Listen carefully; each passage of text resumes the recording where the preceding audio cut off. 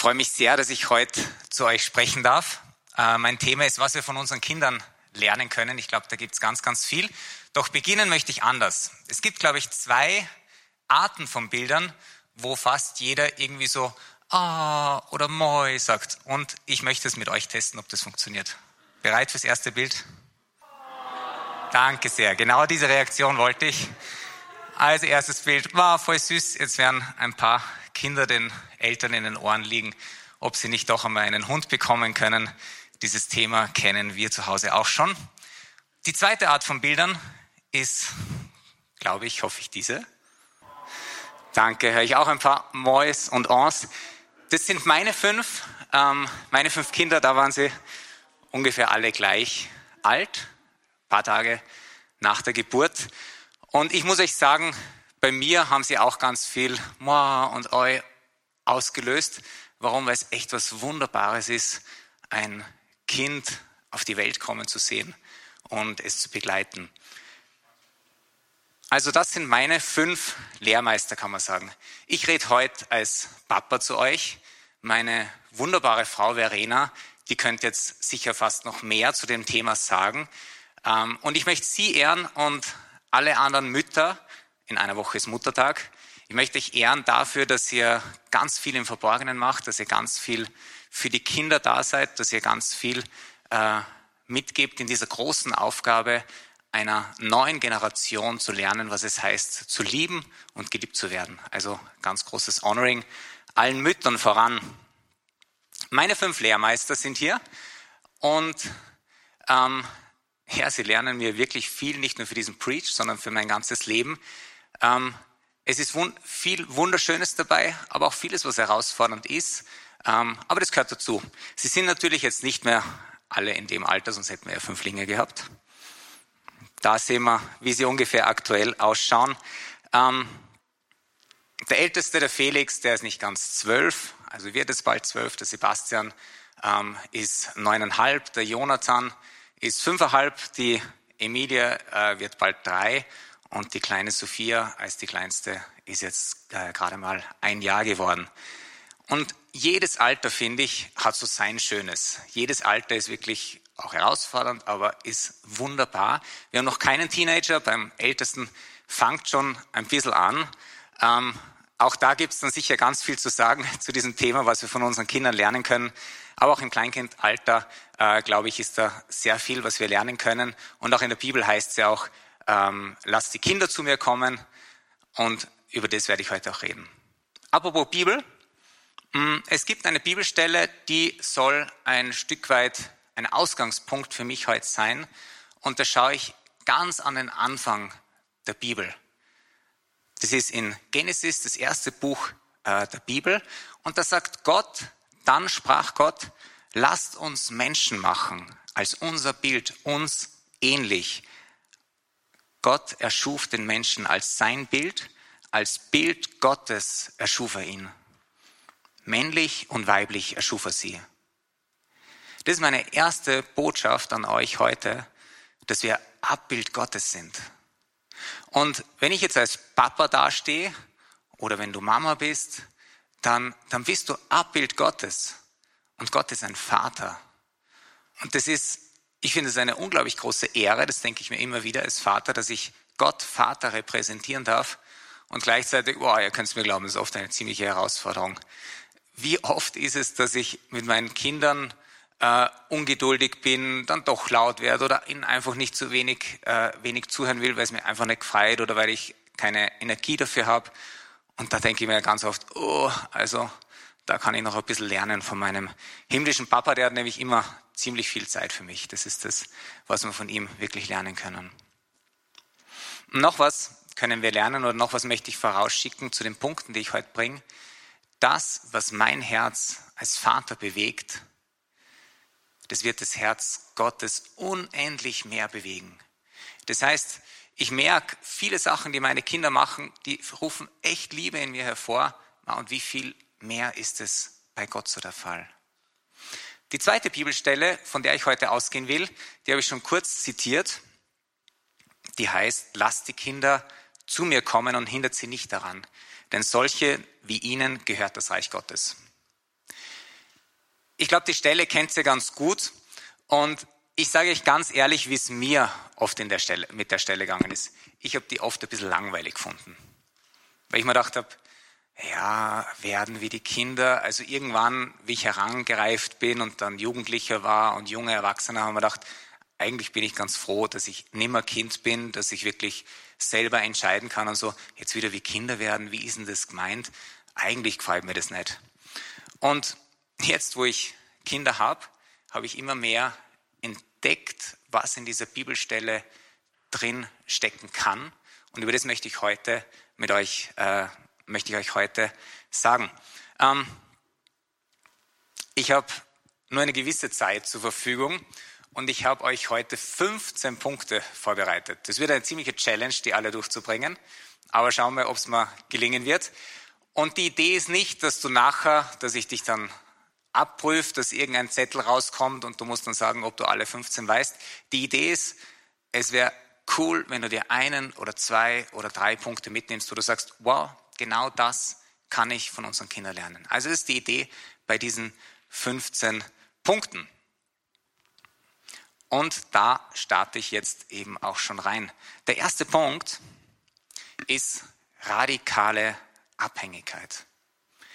Radikale Abhängigkeit. Meine kleine Tochter Sophia ist vor einem Jahr auf die Welt gekommen, 16. April, mitten in der Lockdown-Zeit. Und wer so ein ganz, ganz Neugeborenes in den Händen mal hält, der weiß, das kann so gut wie gar nichts. Das kann gar nichts. Du musst, wenn du es nimmst, schon schauen, dass nicht der Kopf durchhängt, weil es kann noch nicht einmal den Kopf halten. Das ist radikale Abhängigkeit. Und so, wie ich sie wahrgenommen habe, gehe ich nicht davon aus, dass sie sich die ganze Zeit gedacht haben, hoffentlich lässt mich der Papi nicht fallen, hoffentlich lässt er mich nicht fallen und so weiter, sondern dass sie sich einfach geborgen gefühlt hat. Sie war radikal abhängig von mir, von noch viel mehr von der Verena. Und dennoch hat ihr das nichts ausgemacht. Ganz im Gegenteil, es hat ihr gut getan. Das heißt, radikale Abhängigkeit von den Eltern, in dem Fall bei den Neugeborenen, fordert nicht ein Misstrauen, sondern fördert das Vertrauen. Und wenn ich jetzt auf Gott schaue, dann ist es, wenn du dich radikal abhängig machst von Gott, der unendlich Gutes für dich will, dann wird dein Vertrauen in ihn steigen. Zweiter Punkt. Urvertrauen. Meine zweite Tochter zum Beispiel, also die ältere Tochter, so wollte ich sagen, die ist jetzt 2, wird im Juli 3 und die liebt eine Sache, das haben die anderen auch schon geliebt, das ist das Hochwerfen. Ja? Das kennt sie sicher so, wow, gescheit hochwerfen und sie liebt es, durch die Luft zu segeln. Bei uns in Salzburg gibt es zu Pfingsten haben wir ja heute schon erwähnt, aber nicht von uns organisiert, aber doch gibt es normal die Duld. Die Salzburger werden das kennen. Die Duld, da gibt es viele Fahrgeschäfte und kostet extrem viel Geld, da alle Sachen zu machen. Die kleinen Kinder haben das gratis und sie lieben es. Und es braucht aber ein ganz großes Vertrauen drin, dass ich als Papa nicht hochwerfe und sage, da war ja noch was anderes und weggehe und das arme Kind landet am Boden. Das ist Urvertrauen. Und dieses Urvertrauen, das haben die Kinder wirklich noch drin in sich. Und das ist unglaublich und das können wir echt auch von ihnen lernen. Gott ist auch einer, der dich immer wieder auffangt, der nicht kurz weggeht und dich auf den Boden knallen lässt. Dritter Punkt. Ihr seht, es geht ziemlich schnell voran, aber sonst geht es sich auch nicht aus. Einige sehen, ich habe da immer auch Bibelstellen eingeblendet. Manchmal nehme ich darauf Bezug, manchmal nicht. Sonst ist es für euch weiterführend. Dritter Punkt. Emotionen ausdrücken. Bei Kindern ist es oft unglaublich zu entdecken, wie schnell sich Emotionen ändern können. Gerade bei den ganz Kleinen. Da geht es von freudestrahlend 2 Sekunden später auf Weinen, 5 Sekunden später auf wütend sein und 10 Sekunden später wieder auf Strahlen und in der Freude sein. Warum ist es so? Weil sie ganz im Hier und Jetzt und im Moment leben. Und wisst ihr was? Emotionen sind gut. Emotionen sind in Ordnung. Und es ist in Ordnung, dass du deine Emotionen hast und dass du sie auch auslebst. Und wisst ihr, ich als Papa halt meistens die Emotionen meiner Kinder aus. Manchmal geht's mich auch ziemlich an, wenn sie herumweinen oder sonst was, wo ich sage, das muss ja jetzt nicht sein. Okay, gibt's auch, aber meistens halte ich's aus. Und das Feine ist, unser Papa im Himmel ist noch viel geduldiger als ich, also er haltet's ganz locker aus. Das heißt, wir dürfen mit unseren Emotionen zu Gott kommen. Wir dürfen zu ihm kommen, wenn wir biezeln, wenn wir auf dem Boden liegen und mit den Fäusten auf den Boden schlagen, weil wir uns so ärgern, dürfen wir genauso zu Gott kommen, wie dann, wenn wir uns echt freuen, wenn unser Herz wirklich berührt ist. Und es macht was mit dem Papa, gerade diese positiven Emotionen. Ich denke daran, wenn ich nach Hause komme, also wir haben so ein einstöckiges Haus, das heißt, ich komme bei der Haustür rein und dann kommt ganz oft die Emilia, die 2-Jährige, aber dann meistens auch der Jonathan, der ist 5,5, kommen dann runter. Ich muss bei der Haustür stehen bleiben, weil die brauchen eine Zeit lang, bis die Stiege runterkommen und nicht, dass sie da zu viel Stress haben. Ich bleibe bei der Haustür stehen und dann kommen sie mir entgegengelaufen, fallen in meine Arme. Die Emotion ist Freude bei ihnen und ihr könnt sich vorstellen, was meine Emotion ist. Auch totale Freude und Berührtheit. Und genau so ist Gott Vater, wenn du in seine Arme läufst. Er freut sich unglaublich darüber. Der nächste Punkt, viele sagen mein Lieblingspunkt, ist der 4. Kuscheln. Kinder lieben es zu kuscheln. Also zumindest meine. Ich weiß, es gibt von der Art von den Kindern, manche lieben es mehr, manche lieben es weniger. Und ich habe 5 Kinder und durch die Bank kuscheln sie eigentlich gerne. Ich meine, bei den Ältesten sage ich das natürlich nicht mehr, dass sie das gern machen, aber doch, sie machen es doch noch ganz gern. Also, ihr müsst weghören, wenn ihr jetzt zuhört. Dieses Kuscheln ist einfach etwas, wo du Nähe zeigst, wo du dich verbindest mit den Kindern. Und mein Zweitältester, der hat einmal, ist schon eine Zeit her, hat einmal so ein bisschen eine Trotzphase gehabt. Und ich habe gemerkt, wenn ich auf diesen Trotz du darfst dich nicht so aufregen und so reagiere, hat es nie was gebracht. Das hat es immer weiter aufgeschaukelt. Wenn ich aber dabei gesagt habe, weißt du was, komm her, tu mal kuscheln, dann ist immer ein Laut gekommen, der war und er ist in meine Arme gelaufen, wir haben gekuschelt und dann war es alles schon wieder viel besser. Es war nicht vorbei, das Trotzigsein, überhaupt nicht. Das gehört auch dazu, aber es war besser. Kuscheln ist etwas, in die Arme des himmlischen Vaters zu gehen. Und meine Frage an dich ist heute, wann warst du das letzte Mal kuscheln in den Armen des himmlischen Vaters? Es tut dir gut und es berührt sein Herz. 6. Punkt. Vergebung empfangen. Das finde ich ganz spannend bei kleinen Kindern, dass sie Vergebung empfangen können. Wenn ein kleines Kind was anstellt, und es aber schon checkt, dass was angestellt hat, also meine 1-jährige Sophia checkt es meistens noch nicht, wenn sie was angestellt hat, die Emilia, die checkt schon sehr wohl, dann ist ganz oft eine Reaktion, dass sie anfangen zu weinen, sie wissen, es ist was falsch, und dass sie aber nicht weglaufen, sondern in die Arme des Papas, der Mama laufen. Und das ist die perfekte Reaktion. Das ist die genau richtige Reaktion. Und ich merke, das wird es weniger. Leider wird es mehr, dass einfach Kinder und auch wir Erwachsene dann weglaufen eher, wenn wir was angestellt haben. Und die perfekte Reaktion, zum Beispiel im Gleichnis vom barmherzigen Vater lesen wir das auch, die perfekte Reaktion ist es, in die Arme der Mama und des Papas zu laufen. Und das, glaube ich, dürfen wir immer wieder neu lernen. Wenn du was angestellt hast, macht nichts, überhaupt kein Problem. Lauf in die Arme des Vaters und er wird dich aufnehmen. 6. Punkt, vergeben. Kinder, und das beruhigt mich ungemein als Papa auch. Ich habe vorher schon gesagt, das ist oft herausfordernd, Gott zu repräsentieren, weil ich doch einfach immer wieder so viel falsch mache. Kinder vergeben leicht. Und das ist echt für mich beruhigend, aber es ist auch was ich beobachte. Wie gesagt, wir haben 5 Kinder und ja, manchmal kommt es auch vor, dass sie miteinander streiten. Das kommt sogar öfter vor, je nach Tag, das ist so ein bisschen Tagesverfassung. Und wenn sie miteinander streiten, ist es oft so, dass, da hört man sie und dann überlegst du dir als Papa, wann schreitest du ein und wann nicht. Wenn es eskaliert, wenn du merkst, okay, jetzt zerschlagen sie sich fast, dann muss man meistens einschreiten. Wenn das nicht passiert, dann ist es oft gut, sie zu lassen. Warum? Weil die ärgern sich total. im Spiel miteinander und dann 5 Minuten später versöhnen sie sich wieder und spielen wieder weiter und alles ist bestens. Wenn ich da einschreite, dann mache ich den Konflikt eigentlich nur größer. Das, was wir hier von unseren Kindern lernen können, ist echt einfach Vergebung zu schenken und einfach wieder fast neu anfangen mit dem anderen und sagen, es ist gut. 7. Punkt, sich beschenken lassen. Auch das, glaube ich, nimmt ein bisschen ab. Bei den ganz Kleinen ist es so, dass es total selbstverständlich ist, dass die Eltern einem alles geben. Es ist total selbstverständlich, dass sie mit allem versorgt werden, was sie brauchen. Ja, sogar mit einer Überfülle, mit Geschenken. Geschenke sind oft so eine Überfülle.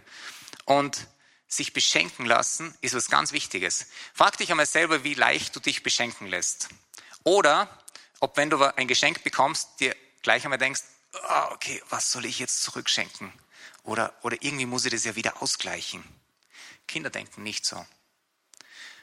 Und ich glaube, die Kultur des Schenkens würde so viel schöner, so viel reiner werden, wenn wir es einfach schaffen würden, uns echt beschenken zu lassen. Und wenn dir jemand was schenkt, dass du sagst, wow, danke und Punkt. Also nicht, was muss ich jetzt schenken? Und zu einem anderen Zeitpunkt, wenn du merkst, okay, du möchtest den anderen beschenken, dass du schenkst. Das ist viel schöner, als wenn man sagt, ich muss immer gerecht ausgleichen. Und Kinder lassen sich beschenken. Die lassen sich wirklich einfach was geben, einfach weil sie wissen, ja, Mama, Papa haben mich lieb, natürlich schenken die mir. Das ist ja völlig logisch. Das ist das Logischste auf der ganzen Welt und ich brauche nichts dafür zurückzugeben. Das, was sie immer mehr lernen, ist auch die Dankbarkeit auszudrücken, das ist ganz wichtig, aber sie lassen sich einfach auch beschenken. Der 8. Punkt, Kinder trauen Eltern alles zu. Das ist am Anfang total super, weil du bist das Superhero, du bist das Superman. Das nimmt dann auch ab, aber ist auch gut so. Aber am Anfang ist alles möglich. Ich traue mir zu sagen, wenn ich meiner Zweijährigen sagen würde, Emilia, weißt du was, wir fliegen jetzt dort und dorthin, brauchen kein Flugzeug, sondern einfach so. Sie wird mir wahrscheinlich glauben, dass ich das kann. Der Jonathan mit 5,5 glaubt mir das nicht mehr und die Größeren schon gar nicht. Macht nichts. Sie trauen einen alles zu und die Einschätzung wird realistischer. Und jetzt aber auf Gott bezogen ist es so, trau Gott alles zu. Und weißt du, was da genau das Umgekehrte ist? Wenn deine Einschätzung von Gott realistischer wird, traust du ihm immer mehr zu. Und das ist spannend. Das ist genau umgekehrt wie bei den Eltern, bei den Leiblichen oder bei den Eltern auf der Welt. Je realistischer deine Einschätzung von Gott wird, desto mehr traust du ihm zu. Und das können wir von den Kindern lernen. 9. Punkt. Am Vorbild lernen. Kinder lernen unglaublich viel am Vorbild. Die schauen sich total viel ab. Wir haben auch das Gefühl, also unsere Kinder, also Nummer 2, 3, 4, 5, je mehr Geschwister sie haben, desto mehr haben es schon früher gekonnt, weil sie einfach so viel abschauen. Das ist total cool. Und die Emilia hat, wie die Sophie auf die Welt gekommen ist, sich total viel von meiner Frau Verena abgeschaut, was das heißt, für ein Baby zu sorgen. Und dann hat sie natürlich mittlerweile eine Unmenge von Puppen. Die haben übrigens alle keinen Namen, heißen alle einfach Baby. Und diese Babys werden dann von ihr versorgt. Und das ist genau so, wie sie es von der Verena sieht. Sie lernen am Vorbild. Und das ist beim Reden auch so. Sie lernen das, was man sagt. Und die Eltern werden es vielleicht kennen, dass manche Sachen, die die Kinder sagen, denkst du, oh, jetzt höre ich genau mich raus. Und das ist manchmal ziemlich mühsam, das zu hören. Aber sie lernen am Vorbild. Wie ist es dann, wenn Gott der ist, an dem du lernst? Jesus sagt, lernt von mir. Wie ist es, wenn du von Jesus am Vorbild lernst? Da lernst du echt ziemlich viel und ziemlich gute Sachen. Und wie ist es, wenn du das lernst, zu sagen, was Gott sagt? Und Gott sagt einfach viel, viel Gutes. Und das können wir lernen, wenn wir am Vorbild lernen. Nummer 10. Ich habe noch 5 Punkte. Sollte sich ausgehen, aber ich muss schnell sein. Hilfe suchen. Kinder wissen, wo sie hingehen müssen, wenn sie Hilfe brauchen. Nämlich zu den Eltern, völlig klar. Dort gehen sie hin. Wie ist es bei dir? Wo gehst du hin, wenn du Hilfe brauchst? Sperrst dich vielleicht ein?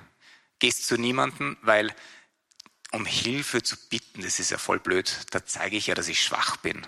Also Hilfe hole ich mir nicht, außer ich bin vielleicht kurz vorm Exitus oder sonst was, dann hole ich mir Hilfe. Kinder gehen einfach hin und holen sich Hilfe. Und da gibt es noch was Spannendes. Eltern machen es immer wieder, dass sie nicht sofort helfen, damit die Kinder was lernen.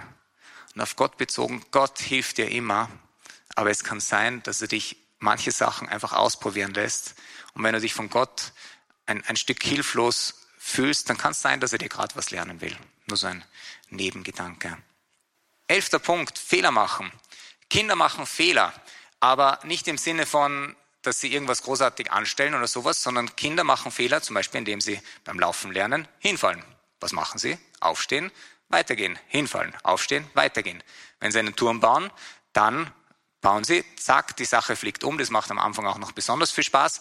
Und dann bauen sie es wieder und wieder. Sie machen Fehler und es ist gut und es macht nichts. Und mir als Eltern macht es auch nichts. Das heißt, wie die Sophia laufen gelernt hat, ist sie hingefallen, aber sie hat eher Pampers an, also ist relativ weich am Hintern. Und dann fliegt sie immer wieder hin. Naja, ist ja völlig normal und völlig egal. Mir macht's nichts, ihr macht's nichts und sie lernt was daraus. So ist es auch bei Gott. Wir dürfen Fehler machen. Und er freut sich, wenn wir was daraus lernen. Der 12. Punkt, sich entwickeln. Kinder entwickeln sich. Das ist gut so. Wenn wir nämlich auf einem gleichen Stand bleiben würden, dann wird was nicht stimmen mit uns. Ein Intellekt eines Kleinkinds ist wunderbar, aber dann, wenn du Kleinkind bist. Wenn du erwachsen bist, dann heißt es, dass du dich weiterentwickeln darfst. Und das ist, glaube ich, so auf meinem Anfangsstatement, ja, du darfst dich entwickeln. Ja, du darfst auch im geistlichen Leben ein Erwachsener werden, weil Kinder sich auch entwickeln. Punkt 13. Spielen. Ich habe meinen Sohn Jonathan, wie ich diesen Vortrag vorbereitet habe, gefragt, Jonathan, was können wir von dir lernen? Und bei ihm war sofort, ja, spielen. Er spielt unglaublich gern. Also Playmobil geht bei ihm über alles. Spielen können wir von Kindern lernen. Und es ist interessant, da gibt es eine Bibelstelle im Buch der Sprüche, da spricht die Weisheit, und Weisheit klingt so seriös und so, und die Weisheit, oft auch mit Jesus in Verbindung gebracht, dass da eigentlich Jesus gemeint ist, sagt, da war ich als geliebtes Kind bei ihm. Ich war seine Freude, also Gottes Freude, Tag für Tag und spielte vor ihm alle Zeit. Die Weisheit, ganz seriös klingt es, die spielt vor Gott. Und wir dürfen auch spielen vor Gott. Was heißt das? Wir dürfen einen Spaß haben. Wir dürfen spielen, wir dürfen Sport machen, wir dürfen Freude haben, weil Gott es taugt, uns spielen zu sehen. Punkt Nummer 14. Groß träumen. Wenn Kinder ganz klein sind, dann haben sie ganz große Träume. Sie haben verschiedene Berufsträume, einmal Feuerwehrmann, einmal Prinzessin, einmal ich weiß nicht was. Ich möchte jetzt keine Stereotypen dreschen. Sie haben ganz viele Träume und das Schöne ist, du kannst als Eltern, du kannst einfach mal die Träume zulassen, weil Kindern ganz, ganz viel offen steht. Und Gott ist es, der es auch liebt, mit dir groß zu träumen und der dich unterstützt. Und das Coole bei Gott ist, dass seine Träume für dich immer noch größer sind als die Träume, die du für dich selber hast. Und schlussendlich Punkt Nummer 15, sein. Kinder schaffen es oft extrem gut, im Hier und Jetzt zu leben. Oft auch ein bisschen dieses mangelnde Zeitgefühl, was oft dazu führt, dass man verspätet ist und so. Aber sie schaffen es, im Hier und Jetzt zu leben. Und das ist wunderbar. Und wie schaffst es du, im Hier und Jetzt mit Gott zu leben? Das ist auch ein Punkt, den wir von unseren Kindern lernen können. Es waren jetzt 15 Punkte. Ich bin mir sicher, es wird auch einen 16. und einen 17. und einen 18. geben. Den darfst du selber überlegen. Ich möchte jetzt zum Schluss noch beten mit euch gemeinsam. Und zwar, Vater, ich möchte dich bitten, dass wir Eltern es schaffen, unsere Kinder möglichst oft aus der Perspektive Gottes zu sehen. Aus der Perspektive, wie du uns siehst.